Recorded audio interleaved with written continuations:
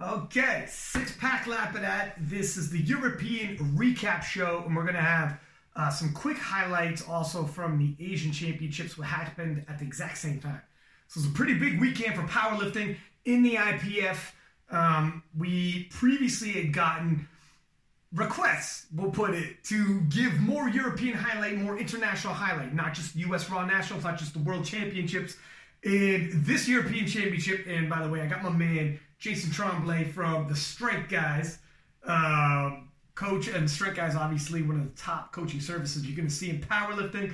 Very familiar and a very exhaustive scouting report by this young man, I can tell you right now. So, looking at these European Championships, and I think you'd agree, if any of the North Americans were sleeping on the Europeans, they're missing out. Because we saw some world records fall, not just in the individual events, but also in the totals. And looking ahead at the World Championships, we could have some more European champions taking the World Championships as well. Yeah, it was a really noteworthy week for powerlifting in the IPF last week, because really we had a significant percentage of the competitors who will end up being at Worlds, from some of the top Asian competitors and top European competitors compete.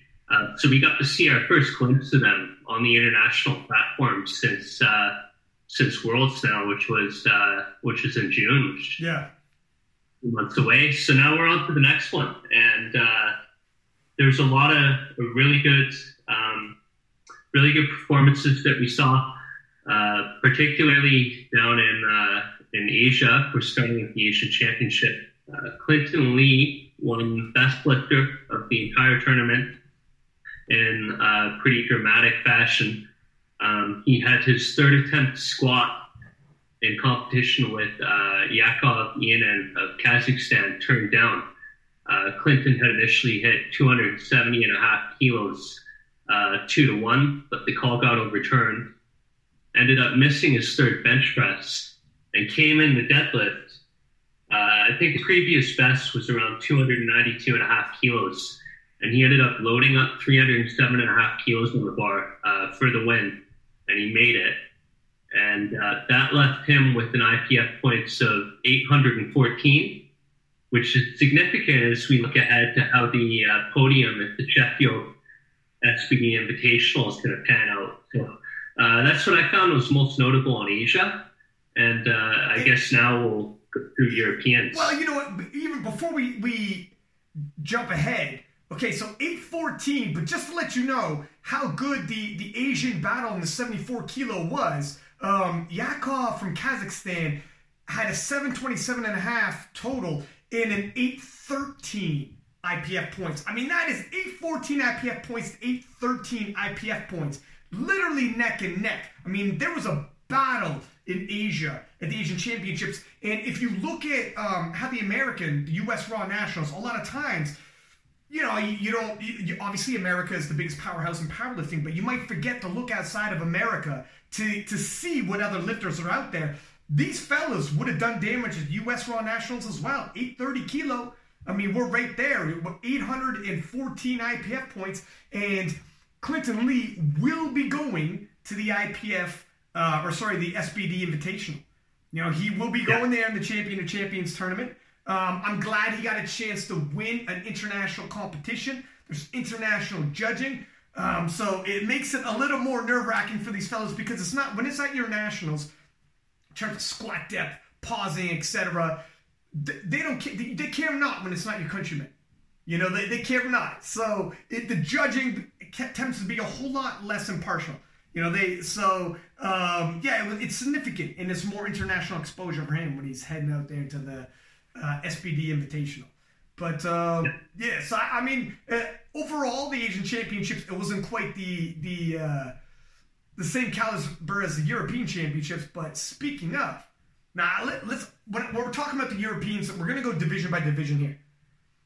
But before we do that, let's do our best in terms of, we'll give an MVP, we'll give a most improved, and we'll give a person to watch.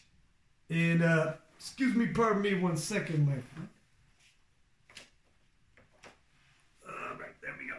Yeah, so we'll give an MVP, we'll give a most improved, and we'll give a person to watch.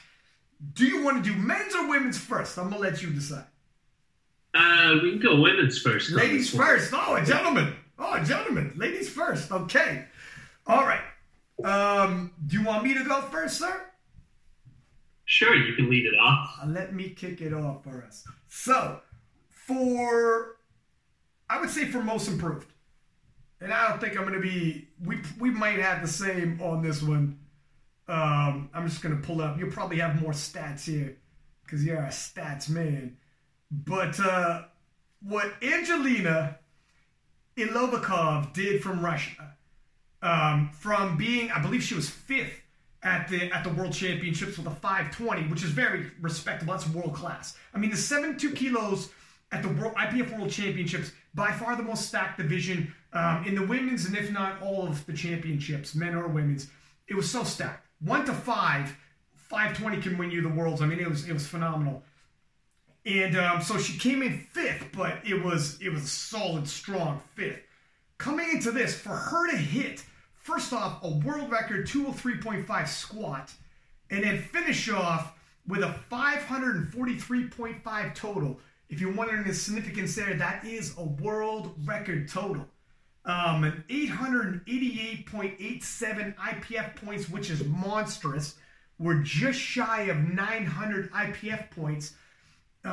We might see 2020, and I don't want to get ahead of myself, but Kimberly Walford, who has had a dynasty in powerlifting, never lost a Raw Nationals, never lost a World Championship, undefeated at Raw Nationals, undefeated at International Championships, and it looks like the young Russian might be the one to do it.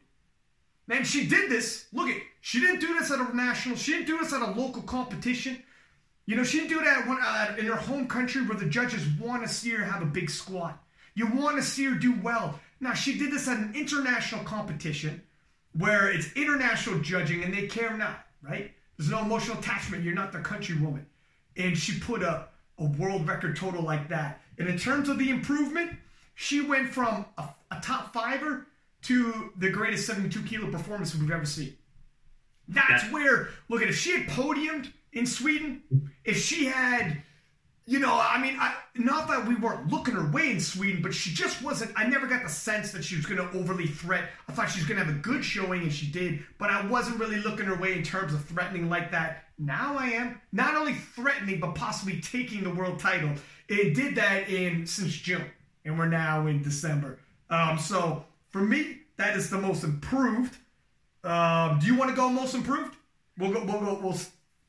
Well, I want to do that in March Nationals, Lavakova totaled 56 kilos less than she did last week at the European Championship. So in the span of, we're looking at 8 months, she's added 56 kilos to her total. Went from very respectable in that weight class to the best performance that we've seen in that weight class ever. Yeah. That's some progress, and definitely deserving of most improved. But I want to make an argument for another woman who had a fantastic day, and that is Leah Bavol of France, who also came in. Leah started the meet with an 193 kilo world record squat, followed that up with a 105 kilo bench, and then finished off her day 9 for 9 with a 216 kilo conventional deadlift for a European record. And that also gives her the total record of 514. Now, Worlds, you have to keep in mind that she placed third to both Sam Calhoun and Pearl Agara of Italy. But now, heading into Worlds this year, we may have to look at Leah as the favorite. She came out. You know what? This is a perfect. This is a perfect segue, my friend. To say, looking ahead to Worlds, she is one of our categories is who to watch for at the Worlds. She is the person I picked to watch out for at the Worlds from this European Championship. For all the things you just said. Yeah, I think you can go either way between her and Angelina. I'm going to go with Leah, just to disagree with you, Ryan. For most improved? I think Both of them were fantastic performances, and really excited to see where both of these competitors go in the future. Mm-hmm. So here's the reason why I would lean towards Angelina. Leah was already in the top 3 at Worlds in breaking world records and in the mix, whereas Angelina, I feel like, not to say I was overlooking her, but I just wasn't looking her way in terms. I never thought she'd be capable of this. Leah, I had a hint. Leah, I knew going into before this European Championship, going into next Worlds, I was already looking Leah's way, if I'm honest. And I think looking at the 2020 Worlds, you were probably telling yourself, yeah, you better watch out for Leah. But looking into the 2020 Worlds, I doubt you were saying as what you'd be saying now about Angelina. If you're honest, I don't think neither one of us would be like, everybody better watch out for Angelina. She's probably the favorite. That's a huge jump ahead. Leah, if not the favorite, I would have been like, yeah, she's in the mix. Now, having said that, let's segue this. In terms of why Leah is my girl to watch for the 2020, so first off, Gara won the World Championships from Italy. And then Sam Calhoun at the US Raw Nationals posted a 5'11" total. And not on the world scene, not on the international scene, on the national scene. So it's an unofficial world record. But unofficial or not, what Leah did posting a 5'14" is the greatest 63 kilo performance we'd ever seen. And she looked like she had a little more in the tank. And by the way, she did that on the international scene. Whereas international judging, you get no home cooking or nothing. Not the same Calhoun needed home cooking for her 5'11", but there's a difference. When you got to travel and it's international and it's just different. Everybody knows that. In 5'14", the greatest total we'd ever seen on the 63 kilo class. And if I was going to pick who you better watch out for, Leah looks like she's going to be, it's going to be tough to beat her. I feel like in terms of room for improvement, she's got a lot of room for improvement. And she's young, and this is just the beginning. Now, I'm not counting out Sam. I'm not counting out Gara. But neither one of them were at these European Championships. And of the lifters at the European Championships is what we're talking. Who to watch out for at the 2020 Worlds. And of the lifters, you better keep your eye on her. She broke 2 world records, and she's fitting to break more, and I think she's good for it. So who is the person that you think we should look out for at the 2020 Worlds, or is it the same person? I'm going to go with Lavkova on this one for the simple reason that we flip-flopped since March, and if that's her rate of adaptation, not just for local or national level competitions, but the World Championship and the European Championship. Really intrigued to see where she goes next with another 6 months of training here for Worlds. So, I'm going to go with Angelina, and then Leah's right there in second as person to watch.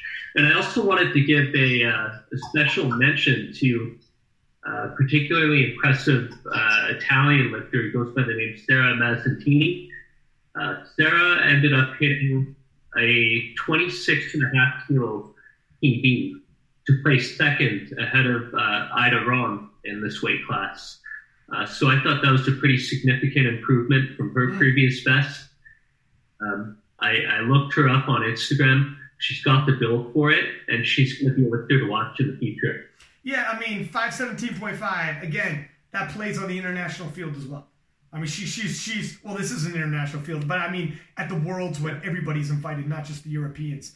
Yeah, sounds good. Okay, so we split it, and look, that we kind of we chose the exact opposites, but still we're talking about the same people. I think we could both be leaning towards either which way. If you want to tell me, I think you better watch out for Angelina at 2020 Worlds, yeah, all right, no, that's for sure. And probably the vice versa as well in terms of most improved.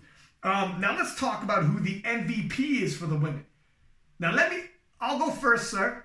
Just so everybody knows, if you're looking at team points, first off, in terms of who actually won Best Lifter, Leah Bavois won Best Lifter. Angelina got second, and Ivana Horna got third. And Ivana Horna, obviously a former world champion, and came in second to Leah Bavois in the 63 kilo. 63 kilo was a hell of a battle.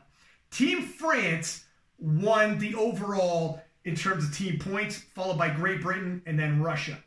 So I chose my MVP off of the team that won. Because I figured, look it, you got the number one team in the European International Championship.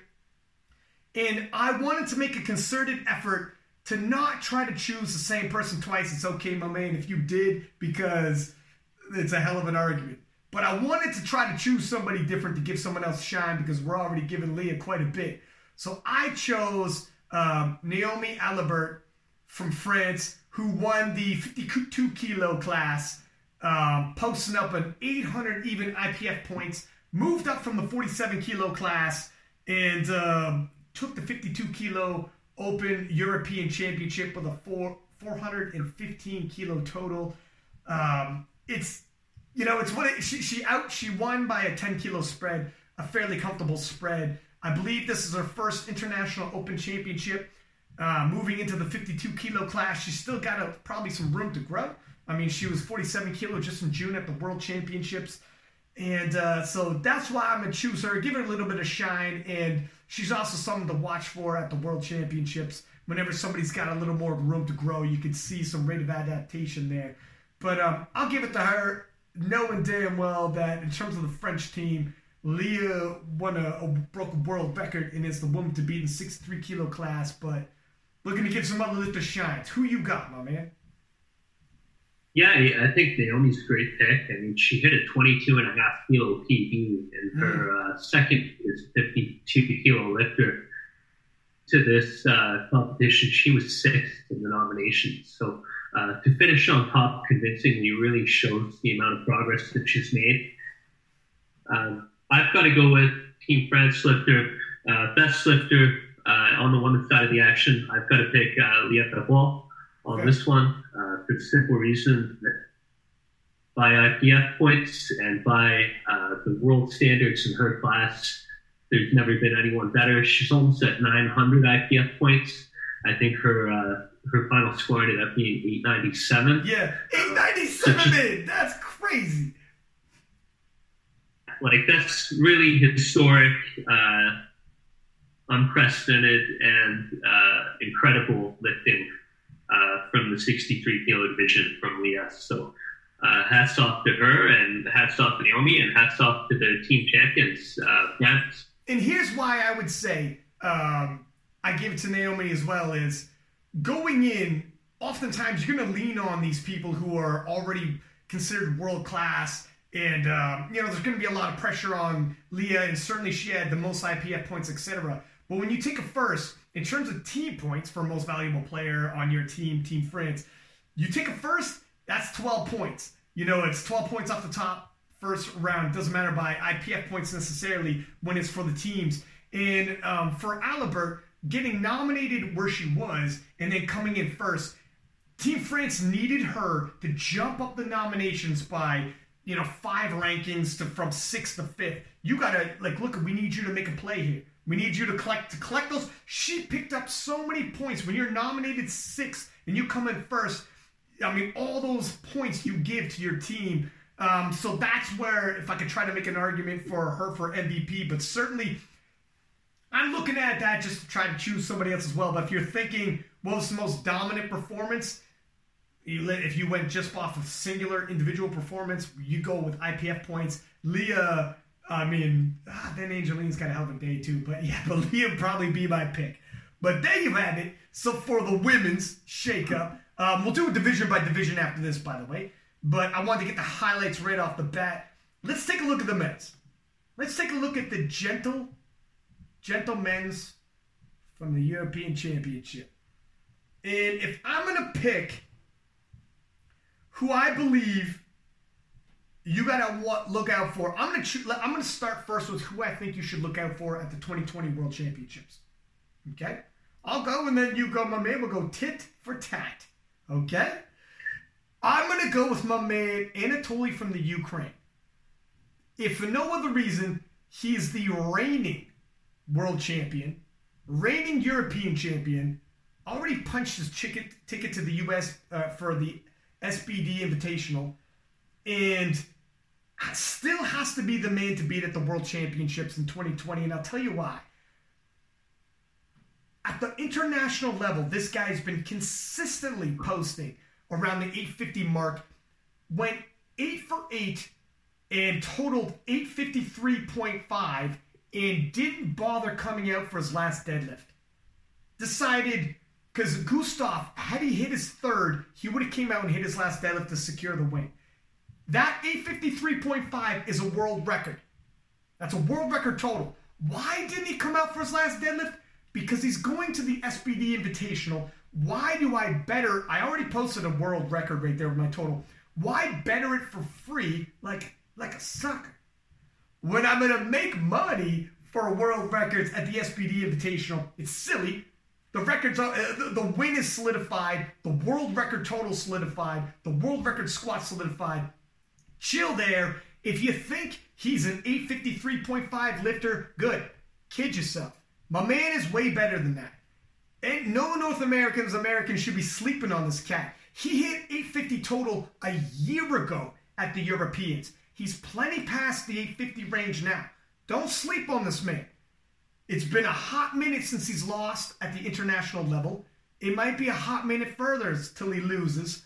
He's the returning world champion, and he hasn't lost at the international level for a couple of years now. So he's my man to watch at the 2020 World Championships out of all of these Europeans, and we got a tough field at the European Championship here. Who is your guy to watch at the 2020 Worlds?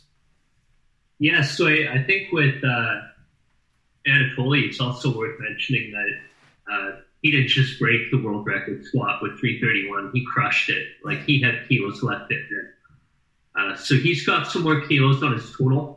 And I'm very much looking forward to seeing what he will bring at the Sheffield Invitational here in March.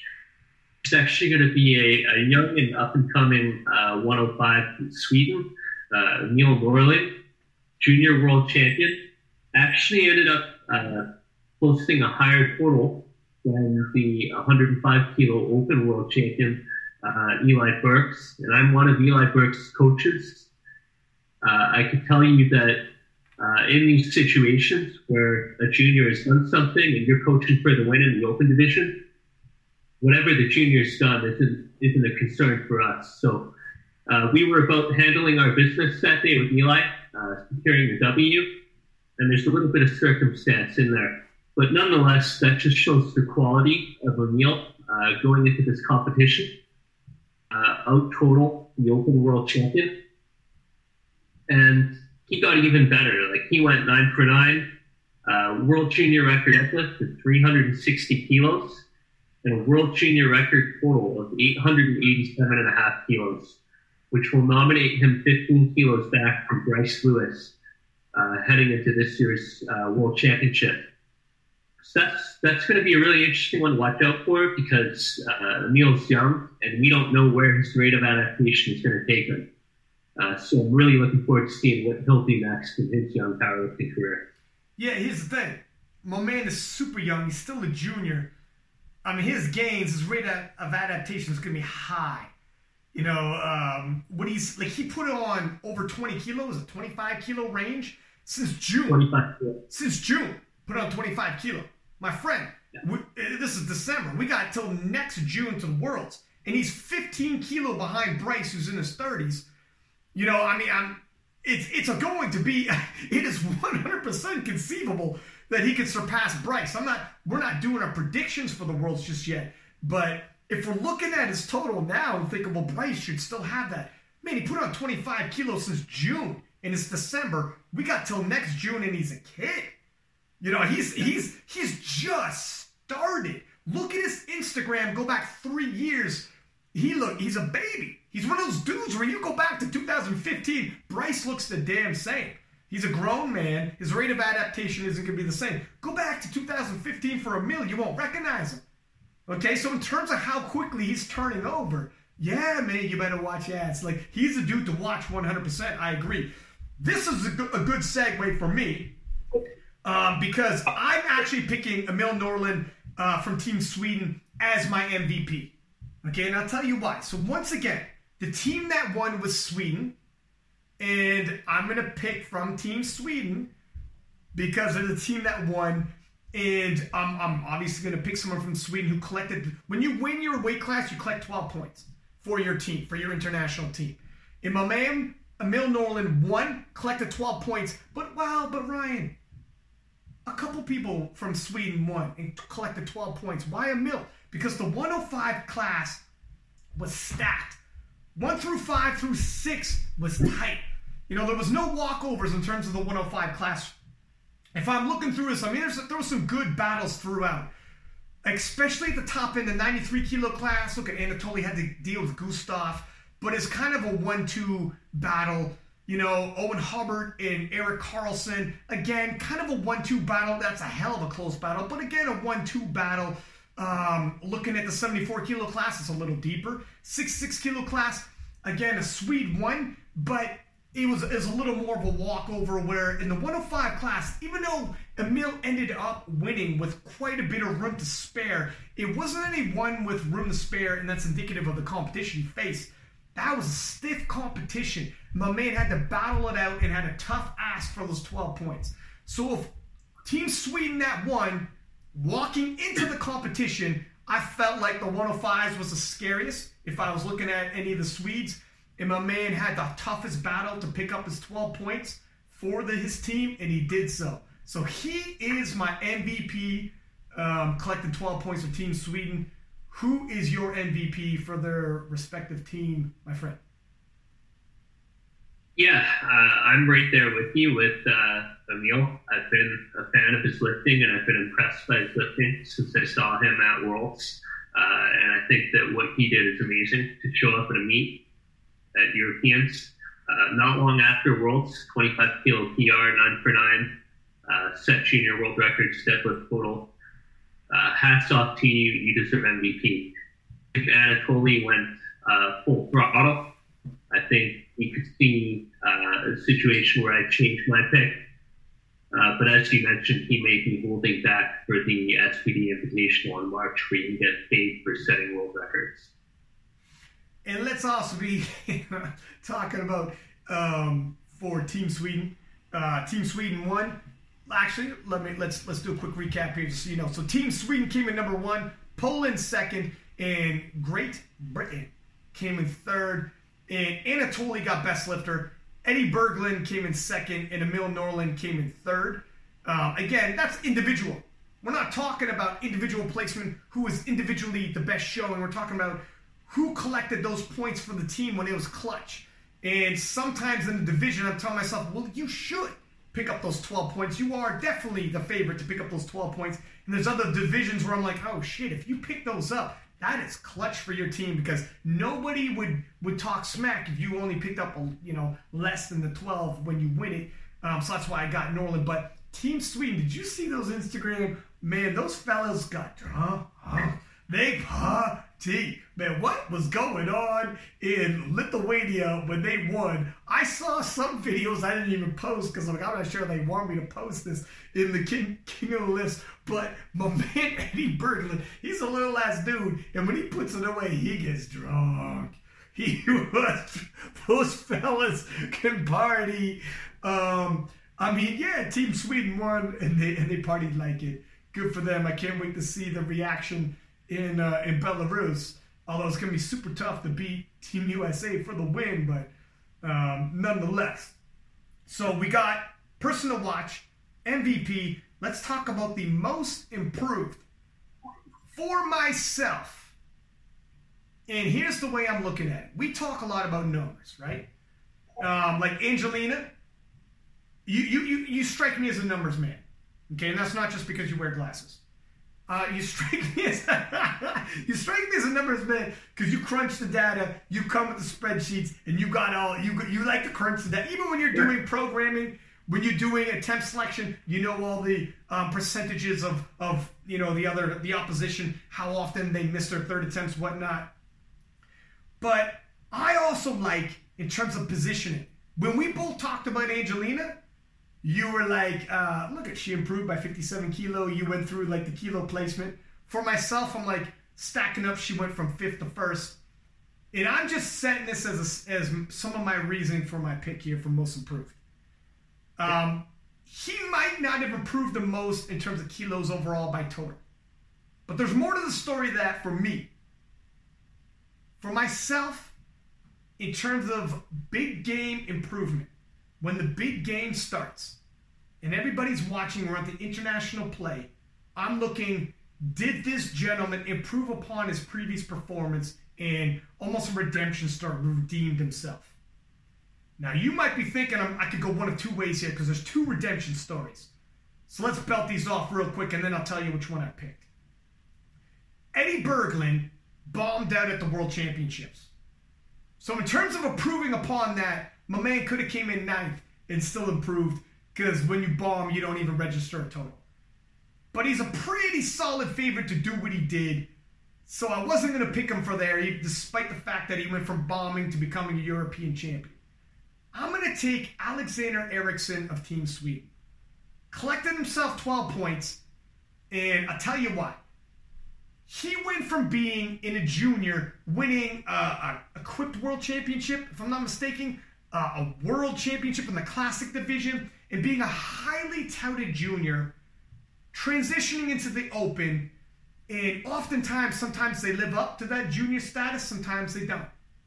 You know, sometimes they completely fall off and we never hear from you again. I'm not going to drop some names.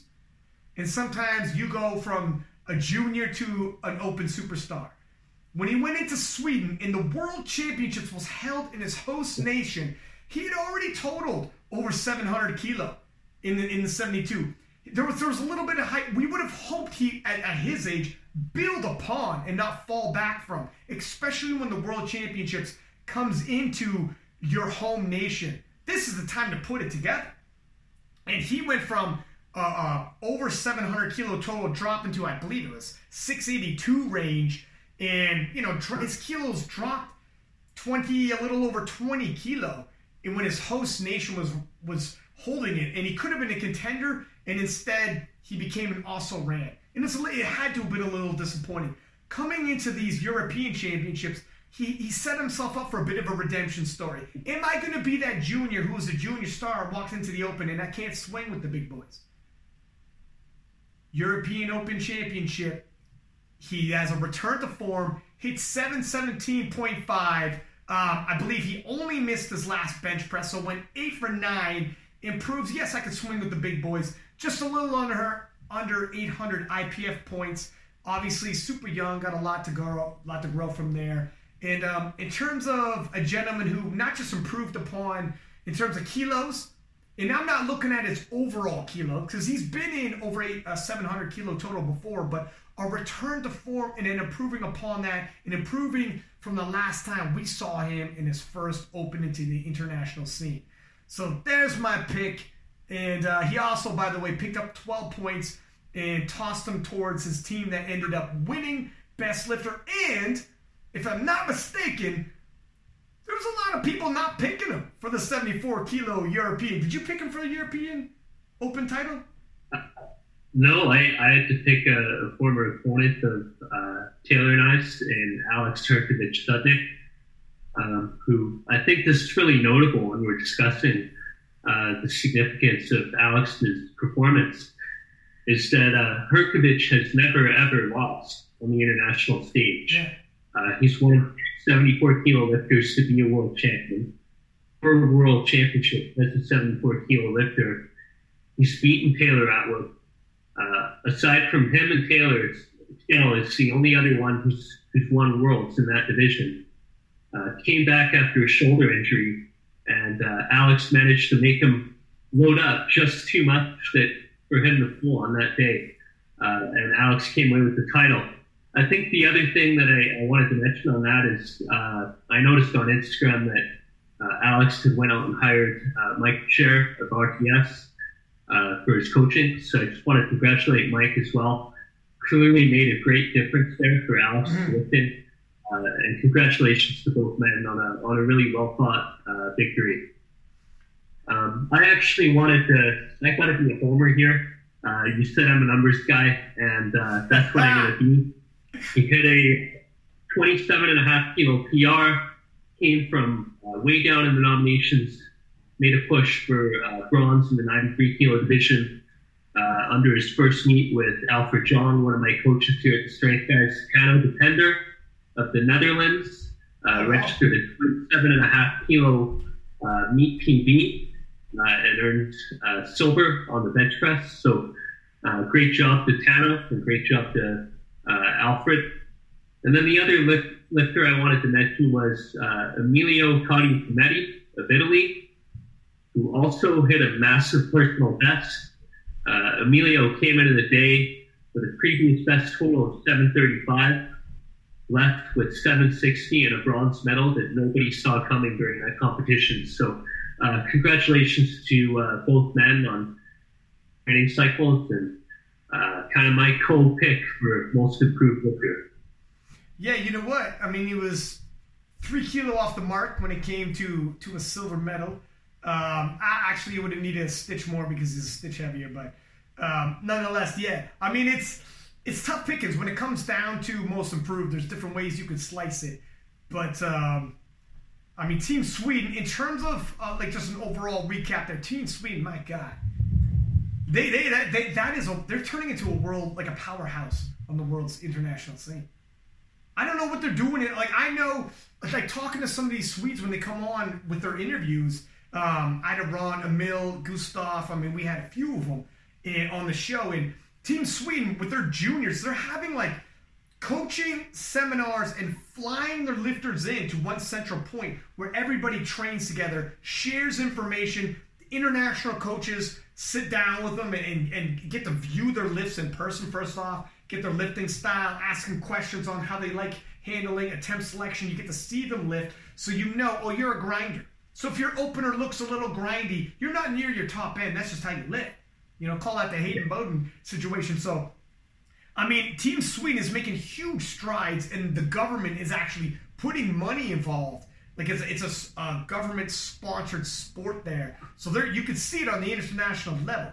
So soon enough, they're going to start racking up some world champions. And Gustav Hedlund, you know, my man, he went all in. I believe he balked at, if his 812.5 total looks a little low, it's because he balked at his second deadlift and went all in the money saying, I want to go for this.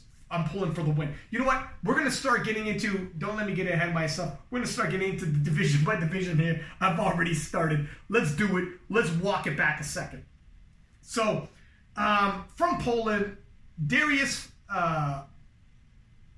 this is going to be a tough last name, Zola, took the 59 kilo. No major surprises there. Eddie Berglund, did you want something to say about the 59 kilo? Because I don't got a whole heck of a lot.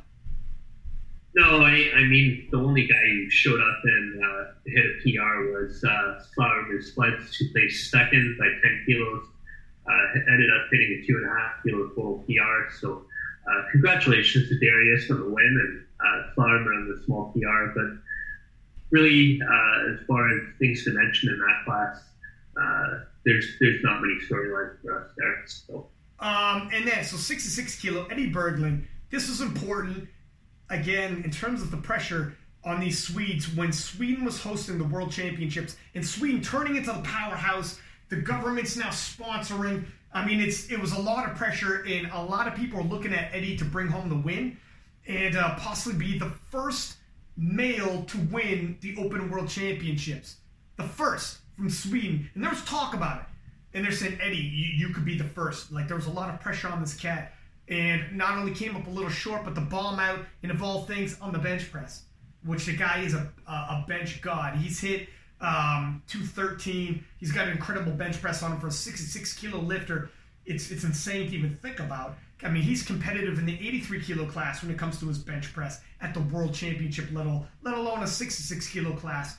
So he bombed out, of all things, on the bench press World Championships in his home country. So for him to bounce back, that's really the storyline. It's a great redemption story for Eddie. Also, young man entering into the Open, so he's got a bright future and possibly a future world champion. We'll see. We'll have to see. Yeah, congratulations to Eddie on bouncing back. He also had a small total PB here. Another important storyline to mention was the 66 kilos. And going into the competition, we were actually anticipating that this was going to be more of a battle than it ended up being. And that's because the French lifter Panagiotis Karamidas got ill the night before the competition, had to withdraw from the competition, was unfortunately able to compete. So looking at that situation now, I mean, Eddie ended up totaling 677.5. His best competition total was 670. So it would have been nice to see a push for the top spot more. But instead, Panagiotis had to withdraw due to illness. I hope he gets well, and I hope everything's okay. And we ended up with Alexander Colvin in second with a 640 kilo total. I actually had the Flying Frenchman as my pick because I thought with this huge deadlift, if it was he has a big squat, big deadlift, he's going to get killed on bench. That's fine. I thought if it came down to a pull and it was as close as I had anticipated, he could load. He's gonna pull last and he'll load the bar exactly. But once he was not showing up and it was just going to be Eddie, kind of ended up being, look, those 12 points are more than likely, barring a major upset, going to go to Eddie. So what turned into a major battle ended up being a more of a skirmish, if you will. And Eddie was going to collect his 12 points, but that could have been the battle to be watching in terms of, at least in terms of a 1-2 battle, the 1-2 one-off. Kind of like the 83s between Owen and Eric with Team Great Britain and Sweden, as opposed to the 105s, which was 1 through 5, super thick. But yeah, it's too bad. I hope my man gets back on his feet. I'm wondering, like, he got sick and doing the weight cut wasn't going to happen for him, but I'm wondering if, he's going to want to stay 66. He has lifted in 74 previously. If he's going to want to go back to 74, or if he thinks, no, it's only because I got sick. It's got nothing to do with the weight cut. 66, we're going to stay. Because he was previously 74, and he's a good 74. It gets tempting. Because when you look at your 74 kilo numbers, and you think, well, if I could bring my 74 kilo numbers into the 66 with consistency, I could be a world champion. But pulling that off with the weight cut and everything, it's not always realistic. I'm not saying it can't be done. I'm just saying it's going to be interesting to see if he decides whether he's sticking 66 or whether he's going 74. Yeah, we'll have to stay tuned. And again, I just hope he gets healthy. Scary. Nobody likes to see that. And nobody wants podium battles to unfold that way with the competition after the draw. He was straight up hospitalized, by the way. He wasn't just under the weather. He was reporting from the hospital. So my man was for real. Going into the 74s, we touched up on this a little bit already, but it's got to be said. That Alexander, coming back from what he had previously dealt with at the World Championships, not that it was a major, embarrassment by any means, but certainly did not intend at his age to be falling back by a considerable margin in his total. Put up the performance that he always had in him. Obviously, the guidance of Mike T didn't hurt, and beating the former world champion who was undefeated on the international scene, my man Jason Tremblay, who crunches all the numbers and is as good a prognosis as you're going to find. Chad Dolan, your counterpart, also agreed with you, if I'm not mistaken, in our previous show, and had the returning world champion coming back from injury pegged as... I actually pegged Alexander. I thought he was due, and I knew he had the potential, but it was one of those battles where he had to prove it, and he couldn't have another performance like he did back in June in Sweden, and he lived up. And that was pretty much the biggest storyline. The former world champion finally losing on international scene. It should also be noted, he's coming back from injury. Born in 76. It was bound to happen at some time. Father Time is undefeated. But still, silver medal on the international scene isn't too bad. I mean, when Taylor and I ran into Hrgovic Studnik at Belarus Worlds, he explained to us that he had a shoulder injury. Oh, I'm sure he did. That year. But, I mean, we've competed against him before in Colleen I believe it was 2015 Worlds. And the guy just doesn't miss. So going into this competition, I had picked him over Alex to obviously is a very promising lifter. Based on history, which doesn't miss, I thought his shoulder would be healthy by now. He's not on social media, so I have no way to verify any of that. Ended up just being slightly off the mark from where he was before the injury. And Alex was able to make a convincing win. He had more kilos in him on that final deadlift as well. So congratulations to Alex. Congratulations to Cher, his coach. And I'd also like to congratulate Denmark lifter Maddie Christensen on setting a European record in the squat with 258.5 kilos. Yeah. He's also got a great bench as well.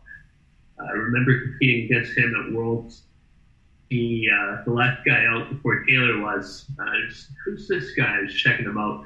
He's got a great subtotal. If you get the deadlift figured out, he's going to be a big contender in that division. So congratulations to Maddie on the European record as well.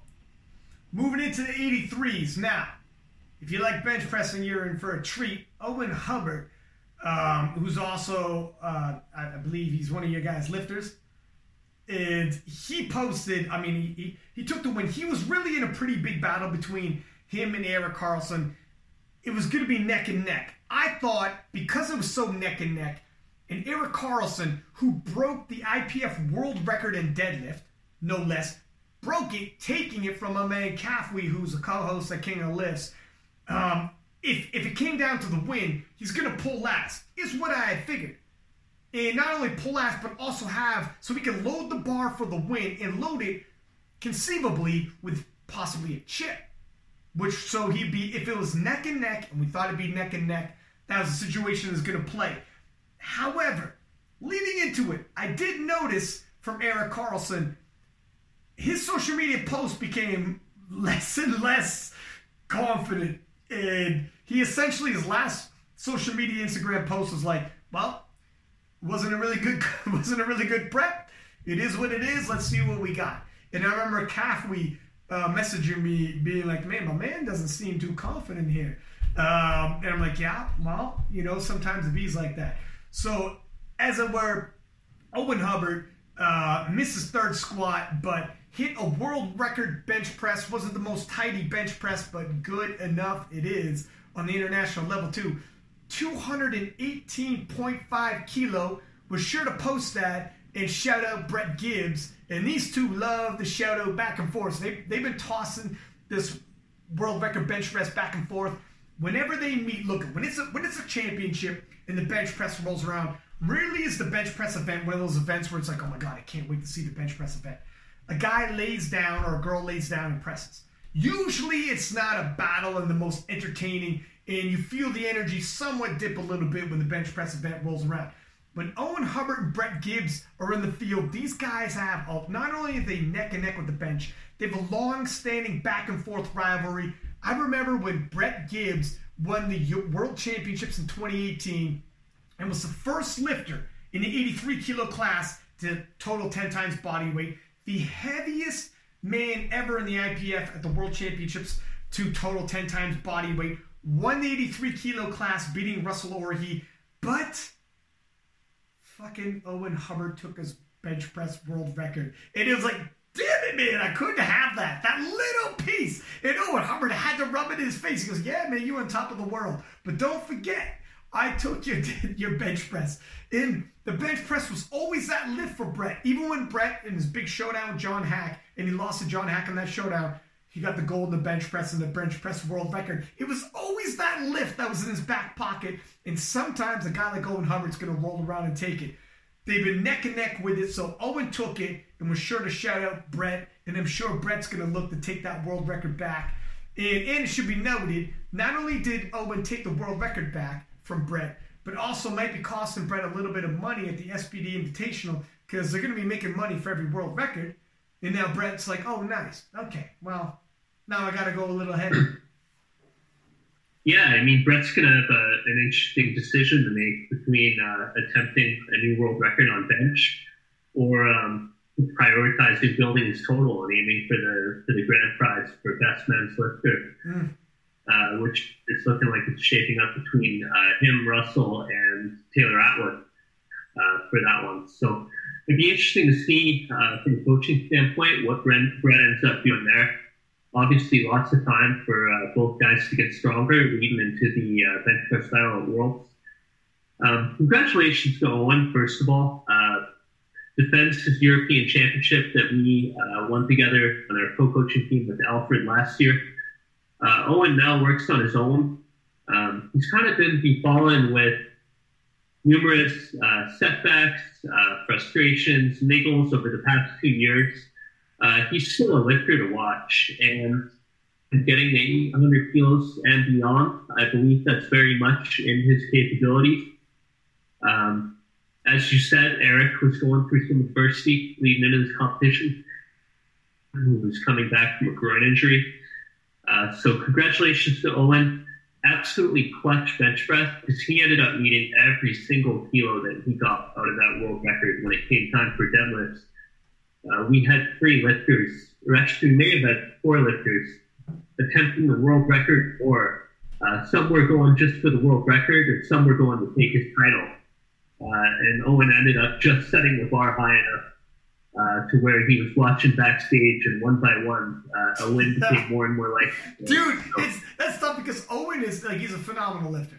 The only caveat would be his deadlift is slightly behind on the world level.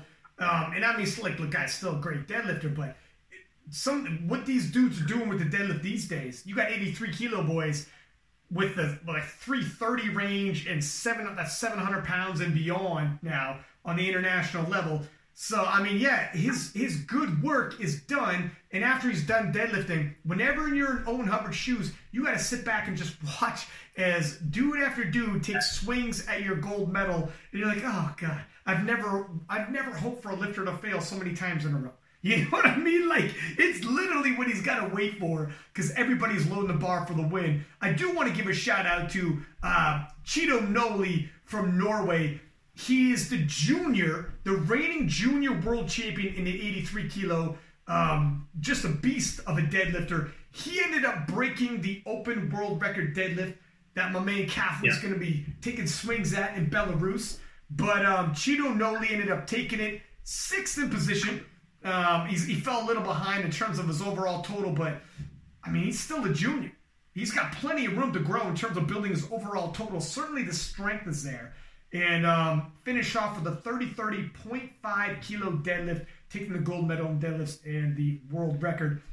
And Eric Carlson, although his overall total is 763, he's pulling for the win.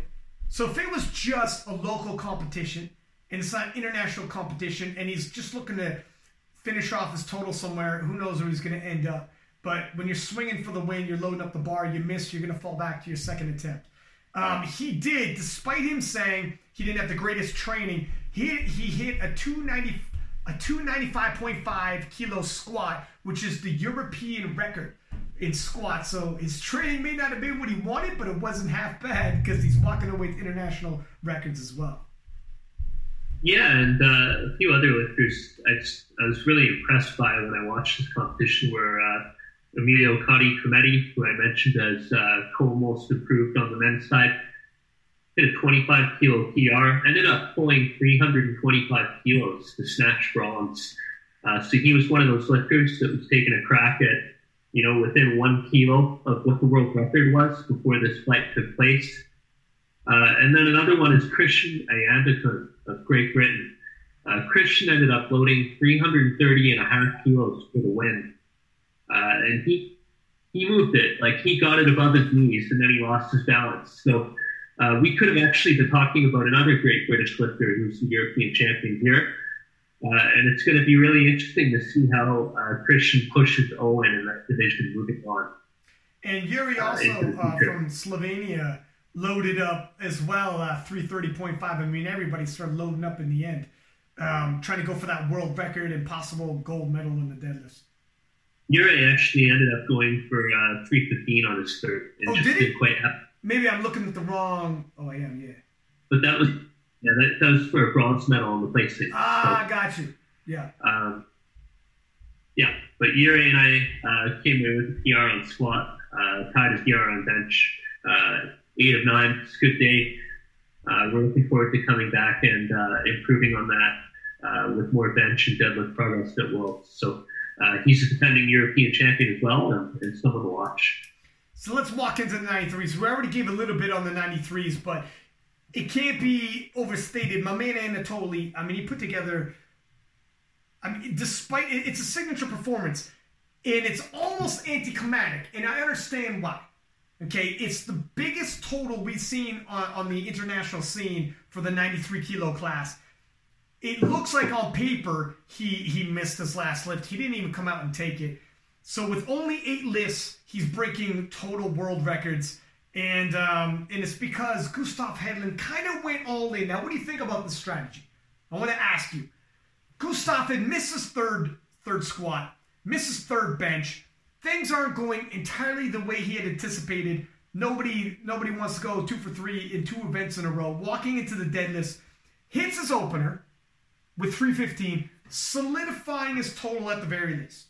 So we already know his day isn't going the way he wanted it. And he's fallen behind no less to a guy who's the reigning world champion, who, oh, and by the way, did not miss a single lift and broke a world record in the squat. So he's going against a guy who's having a historic day, and he's missing. So he decides, with his opening dead, let's hammer that down and solidify it. We got a total. We're not bombing out. And more than likely, I got my silver medal, which is going to pick up my 9 points for Team Sweden. That's bare minimum. That's what they're thinking. That's what Team Sweden's thinking. All right, fair enough. I got it. I'm on page with you. Now, they decide, don't bother loading up a second deadlift, and I'm going to go for it. Because I don't believe my silver medal's at risk, nor the 9 points for Team Sweden. Balk at a second attempt. We're going all in for the third. And it's all or nothing. Because I'm not here for a PR total. I'm not here for PR deadlift. I'm here for the championship, right? And obviously missed. And Anatoly doesn't have to hit his third to get it, blah, blah, blah. How did you feel about this? Yeah, so I think a few things are necessary here. And first off is Gustav and his team had the best understanding of what his deadlift strength was projected to be going into this meet. The thing when you're selecting attempts, especially at these international meets, is my coaching style is I want to see an opener in a second in order to get a really accurate pulse on what the third attempt should be. When you're just jumping from your opener to, I don't want to show my competitor anything, I'm going to wait, see what he does, and then we're going to come out and take crack to the win. It's such a widespread. So he ended up opening at 315, then ended up 357.5 third. So that's a really widespread to try to predict that, hey, I've got this in the tank. And I think on the day that Anatoly was just so dominant that he could afford to leave room in the tank on his world records and just chipped them a little bit. And he basically won the meet going 8 for 8. So Gustav is one to watch for the future. It's not a strategy that we would often favor or employ, but I understand the logic that Team Sweden employed here in going for the win there. And here's where it's the pros and cons, okay? It's only going to work if you're not worried about the guy behind you taking your silver. Because if the guy behind you, if you miss your third and you fall right off the podium because your opener's not good enough to keep your silver or, heaven forbid, even your bronze, now you've really got egg on your face. But if Team Sweden or whatever nation you're from when you make this decision has done their homework and says, nah, look it, we did our homework. We think what you did in your opener, and they'll probably pick the opener, exactly what we think is going to solidify your silver medal. You should be good. You should be good. We can gamble and you're not gambling. So not only individually are you, the lifter, going to walk away with the silver and you're not risking your silver, but as a whole and on the international competition, this isn't U.S. Raw Nationals where it's just individual. You also are gaining points for your nation. This is like a world championship for the Americans. So you don't gamble away team points because Team Sweden ended up winning. Those 9 points for Team Sweden were integral. So they probably thought, we're not risking nothing. So instead of getting tired, deadlifting really heavy on your second, go all in, and you're not ready. You're just going to swap your silver for a gold medal, possibly. However, like you said, all right, you got more energy in the tank because you're not hitting your silver, you're not hitting your second deadlift. But on the flip side, it feels fucking heavy to take a 40-kilo jump. If you were in the gym and you're working up to a top single, some jumps are like, yeah, it feels good. Some jumps, even if it's a weight you normally hit, if you jump too big of a jump ahead to it, that weight that you normally hit smooth feels a hell of a lot heavier because you didn't have an interim jump in between. Just to turn the nervous system on, just to get the body ready for it. It can feel a lot heavier. So it's a bit of a gamble. Now, when you're not in the gym, so you have the European Championship, International, you're battling it out. And you might tell yourself, with the adrenaline going through my body, it won't matter if it's a 40-kilo jump. Maybe, maybe not. Look, 42.5-kilo jump, pardon me. Maybe, maybe not. But if I ever attempted a 42.5-kilo jump, man, it is going to feel a hell of a lot heavier. Like, and they, you know, it is what it is. It's a bit of a gamble. Maybe they walk away and they're like, I think the jump is a little too big.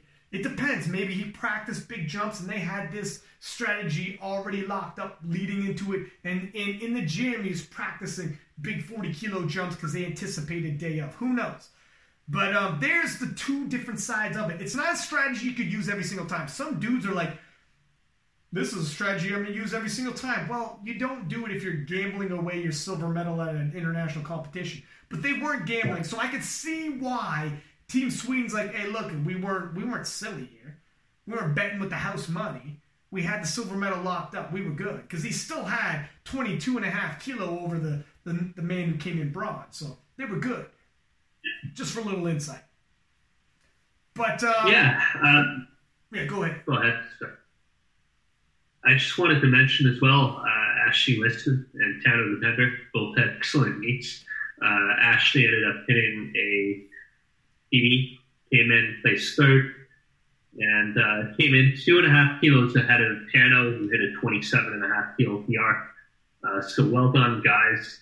That was a really entertaining class to follow. Yeah, I mean, the battling for bronze medal was 2.5 kilos separated them. I mean, it was a battle for the top, which you would expect at an international level. I think I had Ashley pegged as my bronze medalist, just saying. But, so the 105s, let's talk about the 105s, the battle of the 105s.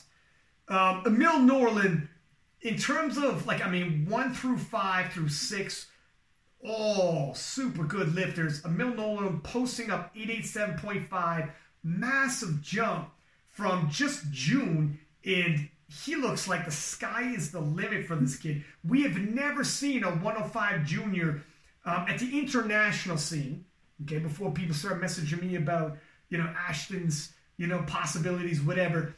On the international scene, on the international level, this guy is just rocking and rolling. What he's capable of, we don't know. Well, I mean, the proof is in the pudding, and I want to see it put on the international scene. And by the time June rolls around and we're talking about Belarus, and I don't want to get too ahead of myself, but you got to get a little bit excited about this kid. 9 for 9, smashing world records all over the place, and exudes confidence, man. There's something special about this kid that when you see him on the platform, when I saw him in Sweden, talking about this strategy, this is maybe the segue I want. And sometimes I segue myself like this. Talking about this strategy. Sweden did that when the World Championships were in Sweden. And Emil Norlund said, all right, I hit my opening deadlift. We're not taking the second deadlift. We're going all in for third. I don't give a shit what we need. Load the bar. And it's an all or nothing approach. And when he hit that platform, he had nothing but confidence on his face. And all the Swedes in the crowd knew it. And he hit that deadlift, and by the time he was at his knees at the World Championships, he already knew he had won the junior world title and the gold was around his neck, already smiling and shaking his head when the dead was at his knees, locked it up and smiled, looking across at the crowd, and he was drinking in the applause like a thirsty man. Put on another clinic here at the European Championship, despite being a junior against svelte competition. And if I may also, on the podium, 26-year difference in age between Emil Norlund, who took gold, and Sam Watt, who took bronze. Sam Watt, born in 1970, will be 172 years old next year. Did you know that? 172 years old next year, if my math is right. No, my man's going to be half a century, though. Half a century next year, and he's taking bronze in the open, taking a world record in terms of the Masters on the squat with a 327.5, taking a world record in terms of Masters with 347.5 on the deadlift, 860 total, another world record. If you see Sam Watt, the guy is diced. Despite being half a century old, he is a bodybuilder in a natural, I don't know much about bodybuilding and natural bodybuilding, but the guy is fucking diced. Looks like he's ready to step on stage or be on the cover of a fitness magazine on the drop of a dime. Give him the phone call. He's already ready. He doesn't need to dial it in. He's dialed in at these championships. So he had a phenomenal showing as well, taking the bronze medal in an uber-talented class. And then splitting the difference in between them, of course, from Russia is Vladislav, who also, man, I mean, he's a young fella coming in at 862.5, tons of talent. He also went 9 for 9. All of those gentlemen who hit the podium, by the way, went 9 for 9, had 9 for 9 days, and he was just 2.5 kilo more than Vladislav. And the age difference between them is 27 years, so he's even younger than Emil Norlund. He's also a junior. So a battle 2.5 kilos separating the bronze medal and the silver medal. We knew it was going to be a battle. I just wasn't quite anticipating Emil Norlund to have a breakthrough performance like he did, taking the gold medal. And honestly, that is the best way to describe it, is a breakthrough performance. Because, I mean, my man should be putting everybody on notice. Now, everybody worldwide in the U.S., I don't care where you're at, you better watch out for this kid. There's something about him. You know, every now and then there's an athlete. I'm a huge UFC guy, boxing guy, and everyone knows this. Is sometimes a guy shows up at the press conferences and the weigh-ins, and there's some kind of a fucking error to him. When Conor McGregor was on the way up, people are like, is he substance or is he flash? And he had a weird aura about him before he fought Aldo for the title. Just some kind of a weird, like he knew a secret you didn't. He had a weird smile on his face, and it's like, I don't know about this guy. Fight comes out and people like, he's all flash, don't worry about it. Ends up, and Jose Aldo's the greatest featherweight of all time. Knocks him out in 13 seconds, and he saw this hole in Aldo's game, took him out in 13 seconds. There's something about Emil Norlund, the way he carries himself. It's like he fucking knows something we don't. And when he posted, and Ashton Ruska on the Instagram posts underneath, congratulations, nicely done. Emil Norlund wasn't, hey, yeah, thanks. He was, yeah, I'll see you in Belarus, let's go. While some dudes run away from a guy like Ashton, Emil Norlund's like, young man, get it together, let's rock and roll. He knows something. And I'm excited for the future with this cat. Yeah, I love that confidence. I could say from coaching Taylor as well for 6.5 years now that that's something that's in Taylor Atwood's game as well. Any third attempt we load on the bar, he's going out there like a boxer, ready for like a heavyweight bout with it. He believes in himself, high self-confidence. He basically feels like he's invincible on each day. And I think that's a characteristic that you have to have in your mental game of being a top-level competitor. And Emil's got that. It's a hard thing with competitors who don't have that mental game that Emil and Taylor and guys like that do to develop it. Because it's something that's born through a lot of sporting experiences. And again, congrats to Emil. I also wanted to congratulate Joshua Greenfield on setting the world record in squat. 343 kilos on his third attempt. Absolutely massive. So well done to him. You know what? It's funny. I want to talk about this for a second. Did you see that video that Greenfield had posted? That, look, everybody's saying, congratulations for my world record squat. And he's like, I really don't give a shit about that world record squat. And he's bitter because his overall total, he missed a squat. And if that was his second attempt squat, he was planning for more. He wasn't planning on retaking that. So even though it's a world record, it's less than he wanted. That's, in his mind's eye, leading up to this, that's second attempt weight. Missed a third attempt bench, missed a third attempt deadlift, and didn't end up with the total he wanted in the overall placing, coming in fourth, which is tough because you're just off the podium. And Okay, let's talk about that for a second, because this is an interesting talking point for myself when I think about this. I get it. He sees himself as a competitor. In his mind's eye, that's second attempt weight. So I get that point of view. However, I don't see this as a consolation prize. I think when he's 85 years old, looking back on this, and it dawns on him, the world is a fucking huge place, my friend. 7 billion people walk on it.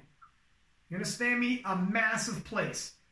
When I look at the categories that we posted up, in terms of if you're amongst the elite, you're amongst the 2.6% of powerlifters across the world. Not population, but strength-wise, 2.6. We posted those categories if you want to check where you rest. I'll repost it. Don't worry about it. If you're amongst what they call world class, which all of these guys are, you're amongst around the world of strength athletes, less than 1 percentile. Among people walking the earth, percentile of a percentile of it's ridiculous. So if you squat something no one in the history of the sport has done in your weight class ever, it's one of these deals when you look back, you might look at it differently than when you were in the moment. And I think as powerlifters, we can appreciate, we've all been there when you tell yourself, I am capable of this, I am capable of that. And if I don't hit this, that, and the other, it's almost a loss, right? You've said it so many times in your mind. When you lay down at night in bed and you picture the competition, you've run through it so many times in your head, you're telling yourself, it's that or break it. If I don't hit it, I'm upset.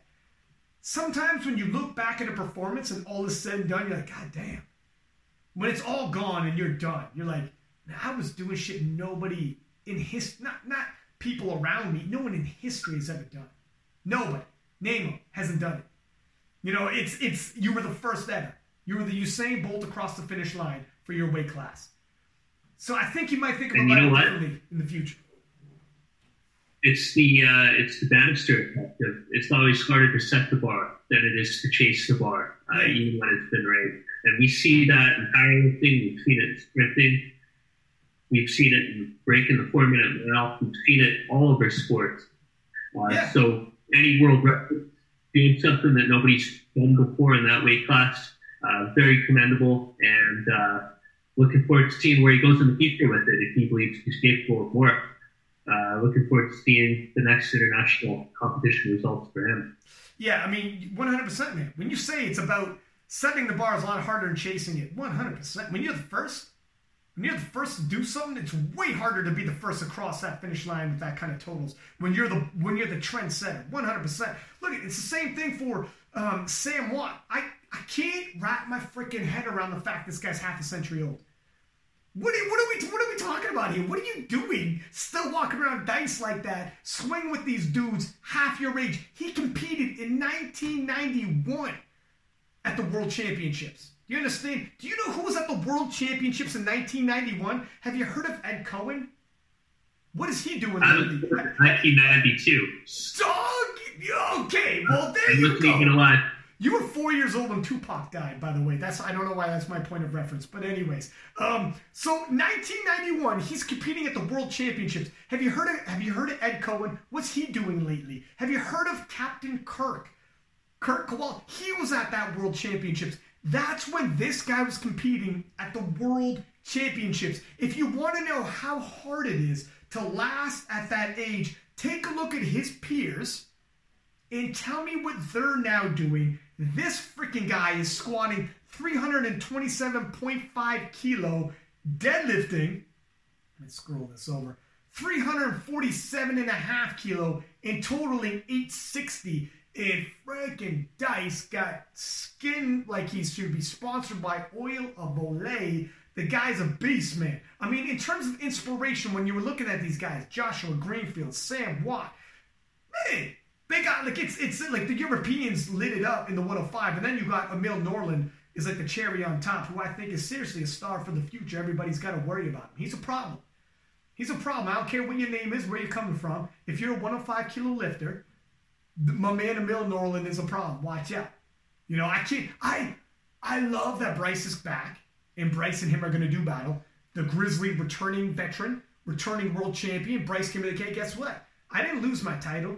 You want my title? Come and get it. I would love if somehow Ashton Ruska, as an alternate, made it on the team, and I'm told he's the number one alternate on Team USA. I would love if Ashton Ruska made it in the 105s. How dope would the 105 battles be in Belarus if Emil Norlin, Ashton Ruska, Bryce Lewis, get the fuck out. What are we talking about here? That's pay-per-view.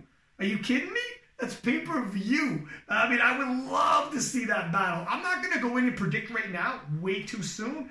But, oh, my God. You know, if you're not, I mean, I hope nobody's looking past it. Anybody else we should talk about in terms of the 105s? My friend. No, I just had one final note on Sam, that this is actually a 16-kilo personal record for him at the age of 49, too, which, in my opinion, makes performance even more impressive. Just well done. Like, can we say half a century? It sounds more noteworthy when he's half a century. He's half a century old. Absolutely amazing to still be getting better at half a century. I love how you did that just to fucking humor me. I love how you play ball with me. Thank you, sir. But it is true. To be thinking that like half a century into your life, you were like hitting BRs and like you're still on the up and up. It's crazy, man. I mean, and he'll be in Belarus too. God bless. I don't know what poor 105 50-year-old is going to show up and be like, oh, fuck, this is the guy I'm going against. What this shit is? Oh, well, that's cool. Let's just give him the gold medal. He's going to win with his openers.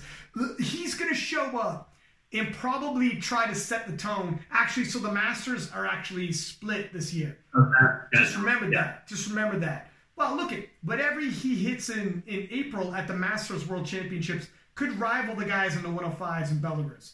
But anyways, let's not get ahead of ourselves. 120s, my friend. Piotr Sadowski from Poland, winning it with 895, 751 IPF points. Hit all of his lift except for his last deadlift. It would have put... Just going for a European record on his last deadlift. I was going to say, looked like a bit of a Hail Mary, a 23-kilo jump. Not the craziest jump with fellas this big, but it was definitely a record because 363, obviously with that chip in there, indicates it'd be a record. So he's looking to get a little greedy. Let me pick up the win. Let me grab some records. Let me go 9 for 9. Not to be on that day. Yeah, and then Amandas Palauskas went for a new world record with 254.5 kilos. Didn't end up hitting it. He owns the current world record in that weight class at 253.5 kilos. So just came up short of chipping his PB. And then congratulations as well to Danil Ermolayev of Russia, who set a European record squat with 345 kilos. Oh, sorry, Maris Jusic of Latvia ended up taking it. He clipped the European record with 345 kilos on his third attempt. Demille still took a record, though. He still took a record. Doesn't matter if someone comes around and takes it after you. You were the first across that line. Also, Pavlenko took the silver medal. Look at Amandas, who we thought was going to be in contention to take it all, had a real rough squat. Misses opener, misses second attempt, pulled the Russell Orhe, went back, did 3 Hail Marys, came out and hit the weight on his third. Although unlike Russell, he didn't raise the weight. And then he missed obviously his third attempt, bench press, like you said. And if you're wondering, he didn't get his third deadlift. So he didn't have the greatest days, and that's why he went from being a possible gold medal favorite, falling back, still landed on the podium from Lithuania. Lithuania, the host nation, is what it is. Commiserations, my friend. Moving into the 120s, the Estonian giant, Simrast, who works with Mike T, put himself together. He was 8 for 8, missed his last deadlift, hit a 945 kilo total, besting his world championship performance by a somewhat modest 5 kilo, but a win is a win. He is now, I believe, a defending European champion. And depending on how things shake up, a podium favorite for the World Championships in Belarus. He'll be representing Europe nicely. What are your thoughts on the 120 plus? Is there any surprises for you? Not major myself. I had Rast fairly comfortably picked as my gold. Rico Martin there coming in second. I mean, it somewhat unfolded like we thought, but we had a battle for the bronze medal, didn't we? Yeah, I thought with this class, it just really shows how big misses are when you're lifting, the absolute amount of weight that these are. Because when we select attempts, we do so percentage based. And obviously 5% of 400 kilos or 360 kilos, that's a hell of a lot of weight if you're missing a 5% jump. So some of these guys who were higher up in the nominations ended up placing lower down the lineup in the actual results. But congratulations to Tim Rast and Mike P. I remember after Worlds we went out for a beer together in Sweden. Awesome guy, well-deserved, and congratulations to him on defending the European Championship.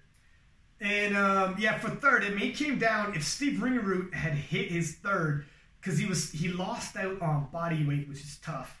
But from the Valich, hopefully I'm not butchering his last name, but Robert Valich ended up tying, but he was a lighter man, and he's got a hell of a deadlift. And when you got a heavier deadlift, you deadlift last, and he could load the bar with whatever he thought he had to. And because he's the same body weight, he doesn't got to better your total. He's just got to equal it.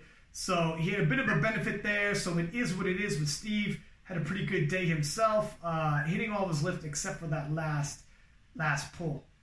I think we're good to go into the women's. What are we looking at? We're an hour and 20 minutes, my friend. Wowzers. Janine Martin from Ireland winning the 47-kilo title. Janine was kind enough to let me know I did not pick her. I love it when the lifters like hey, she let Chad know that we were right. She did let Chad know you picked it right. That's okay. It's all right. I'll take it. I'll eat it. Janine taking the 47-kilo class. Danielle Malcolm from Great Britain taking the silver medal, and Maria Zabalina from Russia taking the bronze. And they were neck and neck for the bronze and the silver, but body weight separated them. And even fourth place was only 2.5 kilo behind, and another 2.5 kilo behind her for fifth. So it was a super tight in the 47-kilo class. Yeah, going into this competition, we anticipated that it was going to be a pretty tight finish. Janine had actually was second to the champion last year, Maria Zabalina of Russia, who in this lineup this year ended up placing third. Janine came in, she put on a clinic, 9 for 9 day, 7.5 kilo total PR, and ended up securing her first European Championship. So congratulations to Janine, and thank you for proving us right in our pre-game prediction. Yeah, and thank you for bringing that up again. 52 kilo class. We briefly mentioned, but we'll take a look at the other lifters as well, that Alibert from France piecing together a stellar day, a signature performance, huge PR for her, 9 for 9, first international win in the Open. She won a silver medal in the 47 kilo class in Sweden, going against the 47 kilo GOAT Heather Connor.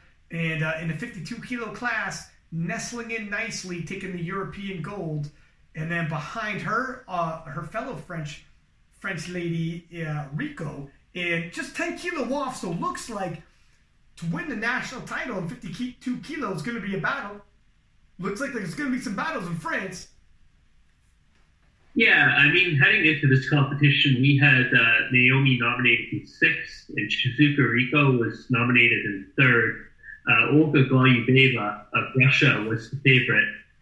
And then, obviously, as we talked about, with the most improved or the most valuable pick, which you picked, like Naomi, rose up the leaderboard, 22.5 kilo PR. Shizuka Rico also hit the 22.5 kilo PR. So obviously, something that these ladies are doing in training is working. Congratulations to them on phenomenal meets. Eva came in third. And another really notable mention here is that Plum Deckers of the Netherlands ended up breaking Susie Hartwig-Dairy's squat record in the 52 kilo division. She set a new world record at 158 kilos on her second attempt, and then came out and furthered it with 160.5 kilos on her third attempt. So congratulations to them, and really well done on that. Yeah, and here's so to add to the Decker story, which makes it a little dramatic. Opened up with a bronze medal, opened up with a European record for a squat. So opens with the European record, second attempt, world record, third attempt, breaking her world record. But if you follow powerlifting, you know you have to have a total for any of those records to stand. Walks into the bench press, misses her opener, has to retake it, and things get dicey. I mean, when that happens, you got 3 attempts. She ends up getting her second, going up only 2.5 kilo and missing her third. So that one bench she got, which was her opening weight, took her 2 attempts to get it and was the only bench she got. Sometimes walking in there, you're thinking, 72.5 kilos should not be an issue. That's opening weight. Let's not gamble a world record, which is a phenomenal showing. There's nothing worse to take the winds out of your sails than losing your world records. Ask Maria T from Texas in the 2016 World Championships. And my God, things got a little too dramatic in the bench press event when it took her 2 attempts to get her opening weight. She got it, and that's the only weight she got in the bench press. It's like, whew. Ended up getting her opening deadlift, and that's the only deadlift she got. So overall, the deadlift event didn't go the way she wanted. Bench event was shaky, but it's got to soothe a little easier when you set history in that squat event. Taking European record for your opener, world record for your second, and then besting your world record in your third. So whatever happened with the other lifts, maybe she got a little excited and had that adrenaline dump that sometimes can happen. When you have such a huge high in your squat sometimes, maintaining that adrenaline can be tough. Try to chase that and keep it going. Yeah. But nonetheless, moving on to the... Go ahead, sir. Moving on to the 50 kilo category, we had Joy Namani come out on top. Joy also she broke her existing world record on her second attempt with a 205 kilo pull. Ended up being 0.5 kilos off her personal best. And then we had Anna Filmanova in second and Laura Savalainen in third. Do you have anything to mention on this box? Yeah, so is Joy sticking around in the 57s? I have no inside information there. I know she's bounced in between the 52 and 57 kilo classes. And I believe, if I'm not mistaken, that she owns she does own the world record in both weight classes right now on the deadlift as well. In the deadlift, so Maria T from Canada won the 57 kilo class with 472.5. Now, this wasn't an amazing day for Joy. She missed her third squat, missed her third bench, and missed her third deadlift. Ended off 452.5. A good 20 kilo back. However, if she doesn't miss her thirds, we got ourselves a hell of a battle in Belarus. And she may not miss her thirds in Belarus, and we may have ourselves a hell of a battle. She is the reigning 52 kilo world champion, moving up to the 57 kilo class for the European Championships. I don't know if it's because she knows she's strong enough to do it. It's still the international scene. It's nice to pick up medals in multiple weight classes. Hell of a resume to beef up. Or if she's telling herself, I would like, because she filled it out. She weighed in 56.1 kilos. So I'm sure she could still make 52 kilo, but she's somewhat filled out 57. She's got some more room to grow. But if she wants to fill out 57 and actually do a little bit of a water cut, keep growing into it, and let's say she doesn't miss her third attempts, we might have a Britain versus Canada battle, a Commonwealth battle. The Canada-British relations might cut down, my friend. How do you feel about that? As a fellow Canadian, okay, Maria T is the first Canadian woman to win a world title for us, and Joy's coming at her girl, possibly. I don't know how I feel about this. Yeah, I think with all due respect to Joy, that Maria's top in that class, top moments in all powerlifting that I've seen when Maria ended up putting on wrist straps and going for the win. And looking ahead into Worlds, I mean, if Joy can narrow the gap through making attempts and making progress in training, it could be an exciting one, but we also haven't seen Maria in a while. So we'll have to see what she puts on the platform at her next competition. I think Maria T returned to her roots and went to I think she went to Thailand. And because I think I seen her in Thai powerlifting. I think she might have been hosted there by Thai Powerlifting Federation. And I remember we had Maria T on the show, and I shit you not, she said, growing up in Thailand, obviously they're famous for Thai boxing. If you listen to the podcast, you know, like I'm always bringing it up. I love like the combat sports. And when she was like 5 years old, go back and listen to the podcast if you don't believe me. 5 years old, she was a bare knuckle Thai boxer. I shit you not, my friend. She's tough stuff. Wow. So if you're coming for her world title, you better be. She's not giving it up without a fight.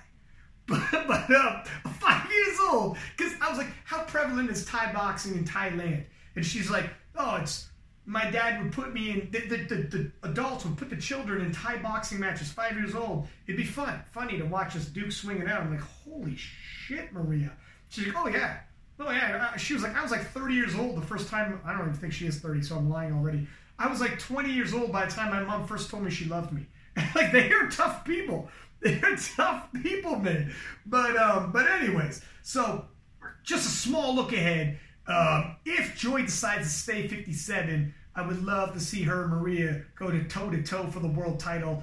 Ina Filimonova coming in second. I mean, she was pretty far off the mark by 30 kilo. Ina Filimonova from Russia is a long-time veteran of the game.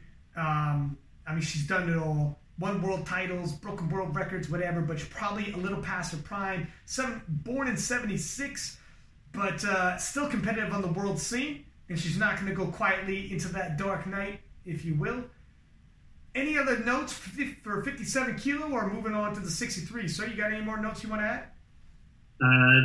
Nothing else to add for the 57 kilo class. All right, let's move it into the 63 kilo class.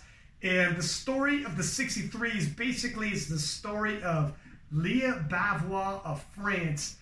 I was uber excited when Gara from Italy posted what she posted at the World Championships, because it was such a phenomenal showing by her. Let's bring this up real here. So she posted up 5:03 at the World Championships, a new world record, and we're into the 500s. Nice. Good. Solid. And then Sam Calhoun at the U.S. Raw Nationals this year, posting up 5:11, the biggest total we had ever seen ever in the 63 kilo class, going 9 for 9, having a signature performance, and everybody's super happy. Couldn't be happier for her. And look, she would be the favorite walking to the World Championships, posting up the biggest total we ever seen. Then Leah Bavois from France, 5:14 world record squat, European record deadlift with a 216-pound deadlift, and a 5:14 total, just shy 897 IPF points. Fucking ridiculous showing by Leah Bavois. Fucking ridiculous showing of Leah Bavois. And if you're Italian or you're American, you're protesting and you're not eating your French fries in 2020. How scary is this right now? Is she your favorite walking into the Worlds? I can't wait to watch that class at Worlds. It's going to be nuts. Yeah, I was coaching in that class last year. Yeah, she had two competitors in Carly Dillon and Teresa Parsons. And it was one of the most fun classes of last year's Worlds to be a part of. Because we were watching Leah's first time we'd seen her compete. World record squat goes down, and she's off to the races. Ivana Horna, who had an excellent meet here as well, with a 495.5 total, was off to the races as well. And then we had Carola Gara and Sam Calhoun battling it out. So last year was awesome. I can't wait for round 2 this year. Leah absolutely knocked it out of the park. Had a little bit more in her on squat and a little bit more in her deadlift as well. So it'd be fun to see where she goes with this next. 193 kilo squat. This is stupid. What are we talking about? That's crazy. You know what I mean? Like this is for a 63 kilo woman. We're getting into some crazy numbers here, man. And a 514. And she hasn't been powerlifting that long. Like her rate of progress is big. It's only going to get bigger. You know, she's in terms of I want to say I thought I saw, because she was on the podcast as well. She's got a phenomenal story. If you want to hear a good story, scroll back into her catalog for the Leah Bavois story. She came out and said she is autistic and the things that she dealt with coming up as a teen, battling depression, suicidal thoughts, attempted suicide, and like just a phenomenal coming of age story when she found powerlifting and basically found like, oh my God, you know, like everybody's got something. And went from, in her mind's eye, from nobody understanding her and wanting to understand her to now being a pillar and like a hero where she's from. And everybody around the world now draws inspiration from her. And it's like, man, I was like, in my story, the ugly duckling who now is that girl on top. And everybody's drawing inspiration from her, looking up to her. She's doing things that we've never seen anybody do in the history of our sport. Phenomenal, inspiring story. And so go check out that podcast if you want to hear a good story. And she tells it. And to hear what she's overcome, what she says, her fear in terms of being in public spaces, her fear in terms of crowds, and to overcome that, you want to talk about pressure on an international scene with some lifters might face. Imagine what this young woman faces when she deals with some real fear like that. You know, just outside of her control. And she goes into more detail in the podcast. I'm not doing it justice. Phenomenal showing, phenomenal story. I mean, it's great stuff. She's amazing. And then let's also give a little kudos. Ivana Horna. And for her to win the European Championship, not only did she post the greatest total of all time, she has to beat, going back to Belarus. So last time we were at last time we were in Belarus for the World Championships, Ivana Horna won it. This is a former world champion we're talking. She's not beating slouches for the European title. Last time we had a world championship at Belarus, Ivana's telling herself, excuse me, pardon me. Belarus has been very kind to me. I'll see you ladies in Belarus again. Thank you very much. Ivana Horna is no chump. She's a former world champion and a decorated lifter herself, finishing off with a 495.5 total and doubling back to the world championship, if I may. That would have took her a silver medal, just edging out Sam Calhoun. I get it. Sam would have lowered her last deadlift and went for that. But nonetheless, it just puts in perspective what Ivana Horna is capable of doing. And if, like, obviously you can't look past Leah, do not be stupid and look past Ivana. World class, she will take a world title from you if you're not ready. She will take your silver medal. She will take your bronze medal. A scrappy individual coming from Slovakia. Yeah, these ladies are raising the standard for the division quite fast these days. So it's one of the most fun and most rapidly improving divisions in powerlifting. And it's the best time to follow this one. So congratulations to both ladies on their excellent performances. I also wanted to mention that Maria Dubinskaya, Veronica McKeep, Iris Schulten, and Jolene Dreesen all bought it. They all hit significant personal bests.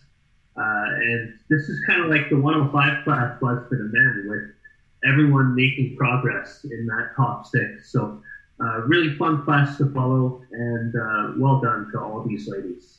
Let's talk about the 74s, sir. The 72s. The 72s, look at, if you want to talk about warning shots, Mother Russia, from Russia with love, are they firing warning shots? Here's a couple of warning shots to all of our American and U.S. Island and Canadians. The Russians are firing warning shots from Russia with love. Angelina Ilokia. Oh my God! I better have this down by Belarus if I'm doing the commentary for this class because she's a contender.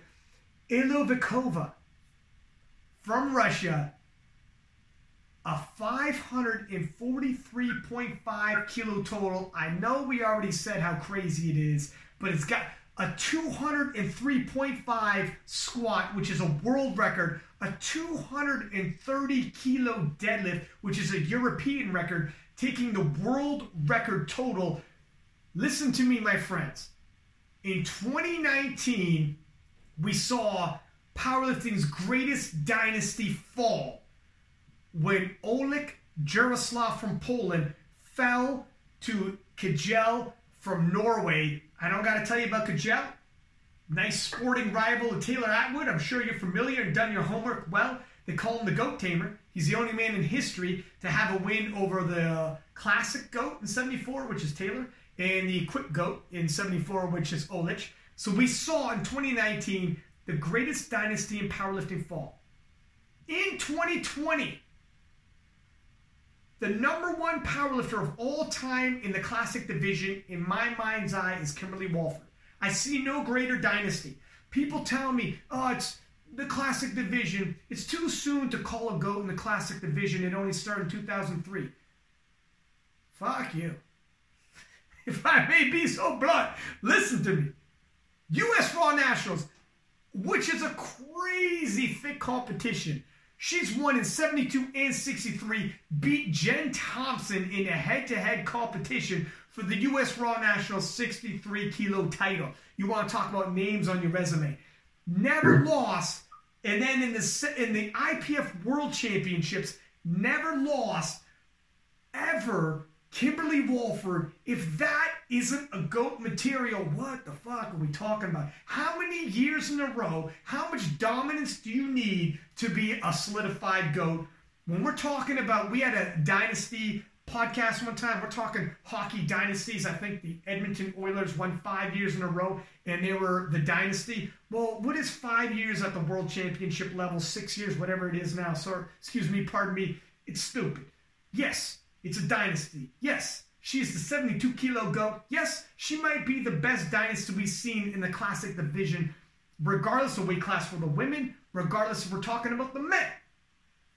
So in 2020, is Angelina the woman who's going to break the next great powerlifting dynasty at her age, born in 93? She might be the one to do it. Yeah, I mean, with the 56 kilos she's added this year under her total, who knows where she's going to take the class. So many great lifters in this class, though, and it really remains to be seen what's going to happen at Worlds because they've all got so much time to train and continue getting better. It's important to mention there that Anna Rosa Castellane actually held the total world record going into this meet, and then Olapakova ended up making it. So, in spite of Kimberly Walford being undefeated in this division, there's been competitors who can rival her on total. I'm glad you said that. I'm glad you said that about Anna Rosa Castellane. That flew on the radar. She not only took the classic world record, did she not take the equipped world record, same competition, which is the Pan American Championships? Yeah, I'm not sure on that one. I think so, man. That's ridiculous, by the way. But yeah. Yeah. I don't know where this is going to go. And we have Jessica Bittner here in Canada, who's obviously young and making a lot of progress. Kim's got that clutch deadlift, and it's come in handy for her so many times. So, congratulations to Angelina Olapakova on a great performance, putting us all on notice. We're excited to see what she's going to do next, presumably at Belarus Worlds. Sarah Mazzantini was the most improved lifter by the numbers on the women's side. Ended up hitting a 26.5 kilo PR. Great for the Italian Federation. I remember 4 years ago attending their Italian Powerlifting Nationals. You did? I was there. I was backpacking. I was not expecting them to have, it was around 350 lifters competing in their Italian Powerlifting Nationals back then, which of course rivals the size of powerlifting nationals here in Canada. I couldn't figure out why they weren't at the world stage. Now we're starting to see them come onto the world stage with Camilla Gara and Mazzacchini and Cody Cometti on the men's side. They've got a lot of really talented lifters in Italy, and excited to see them stepping onto the international platform like this. And then Ida was slightly off her mark in Worlds, still a great performance, still puts her in the next in that class, and she's still one to watch for the future as well. Yeah, Ida's capable. I mean, when she won the World Championships and it came down to her last deadlift, I had her on the podcast. I replayed her last deadlift win, which was a phenomenal win. And then also her and Chloe Dublin continued the rivalry and did some arm wrestling. I don't know if you've seen that. I posted too. And I think, let the record show, I think they're even on arm wrestling. Ida took left and Chloe took right because they switched arms. And they need a tiebreaker on that, my friend. And I'm sure Chloe wants a rematch in terms of the World Championships because she was winning. Ida missed her second attempt, comes out on her third, loads it up for the win, and hits it in a huge Hail Mary pass.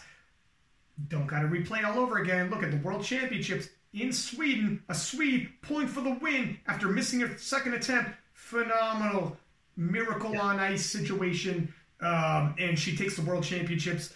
Ida, tons of heart. In this particular European Championships, and again, she's a junior. She's got tons of years left ahead of her. Her best years of lifting are well ahead of her.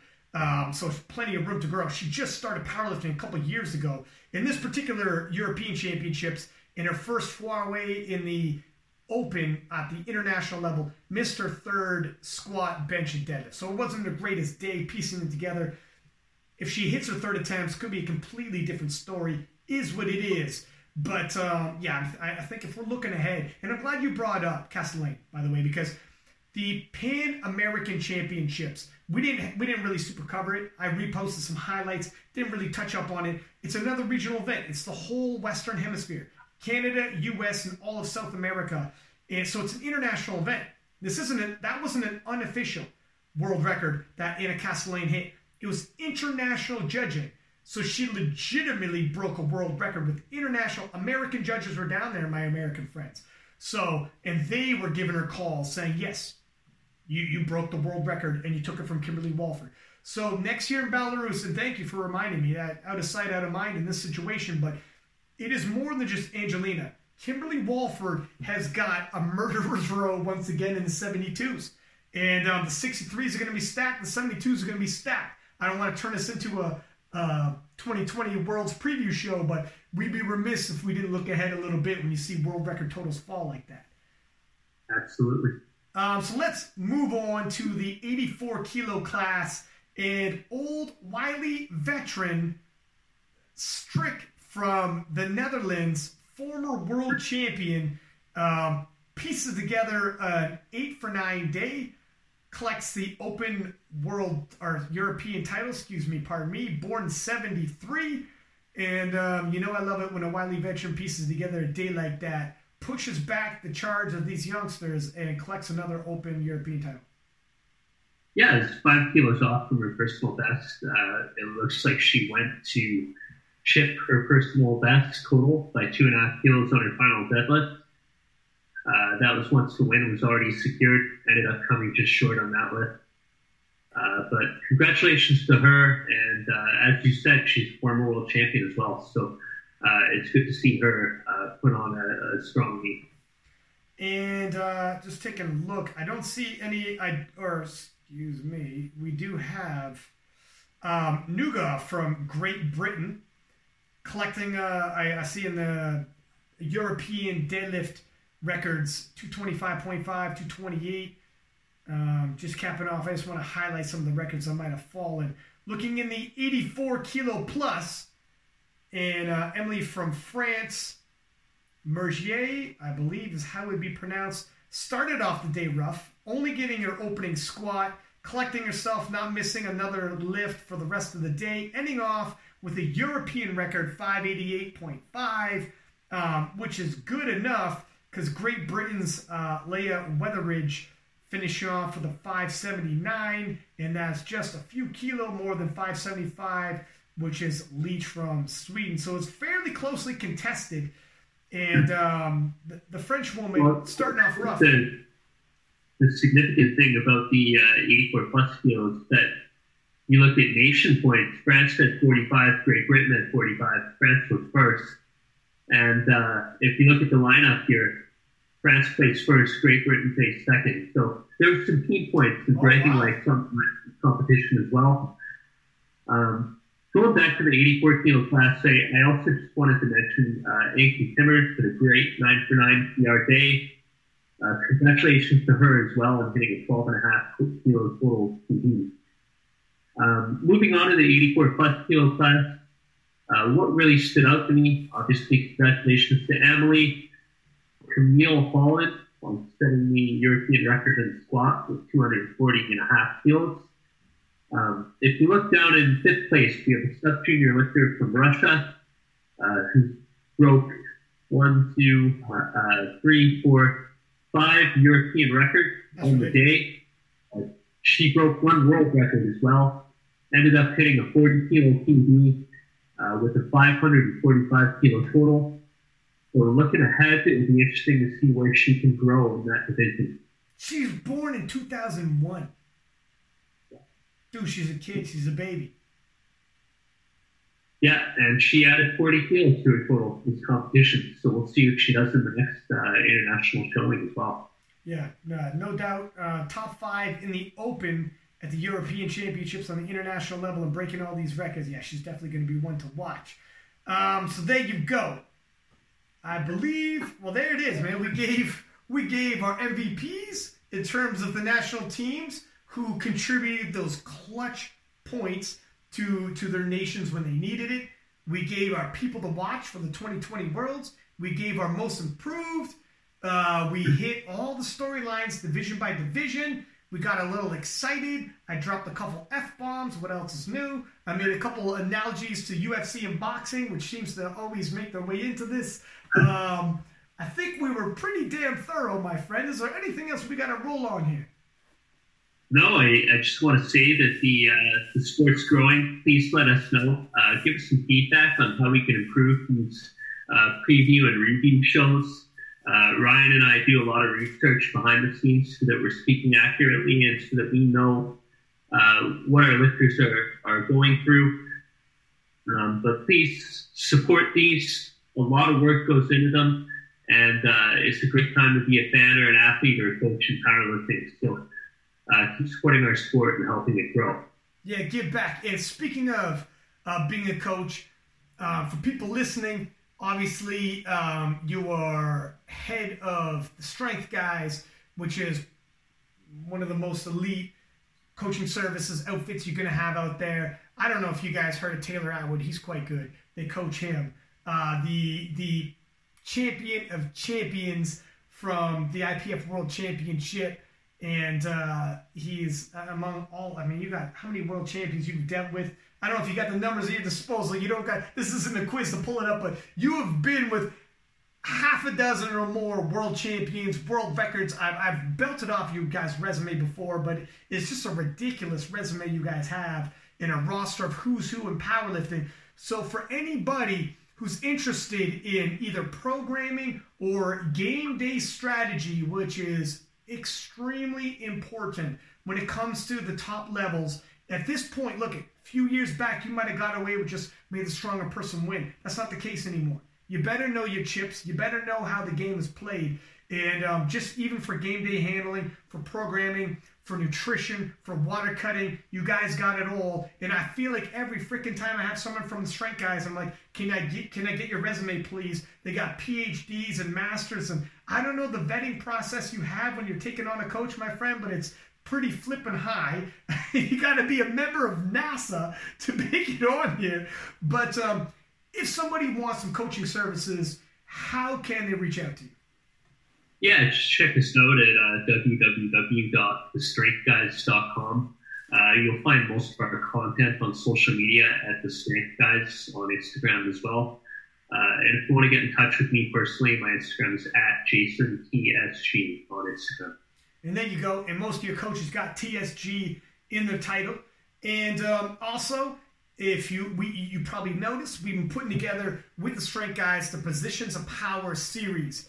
And we're giving little tidbits on squat form, bench form, deadlift form coming, handling. We're going to hit it all. But let us know if there's topics that you want. The pros, the guys who handle the champions, the guys who build their programs from whatever topic it is, man, not just technical, but in terms of doing water cuts, in terms of handling, in terms of meat prep, in terms of whatever it is. There's too many possible options. Send it to us. And this is free content we're going to be distributing to you in more exciting announcements in regards to the Positions of Power series and what this may blossom into. But that is some 2020 talk. And until then, we're going to leave you hanging. But, my man, thank you very much for joining. I know Matt Gary's got some big shoes to fill. That's what you said when I asked you to come on here. You're like, whoa. Man, this is Matt Gary's seat. That's some big shoes to fill. I think you did a phenomenal job.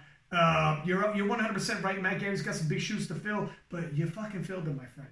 You filled them comfortably. You kept the Tootsie Rolls nice and warm in those shoes. You do a bang-up job in terms of your scouting report, and you do a bang-up job in terms of recounting the rundown of the championship. Door is always open. We got to do this again. Thank you very much for having me. 2 hours of your time. Much appreciated. I'll let you go. I know you're crazy freaking busy. You got champions to make, right, my friend? Absolutely.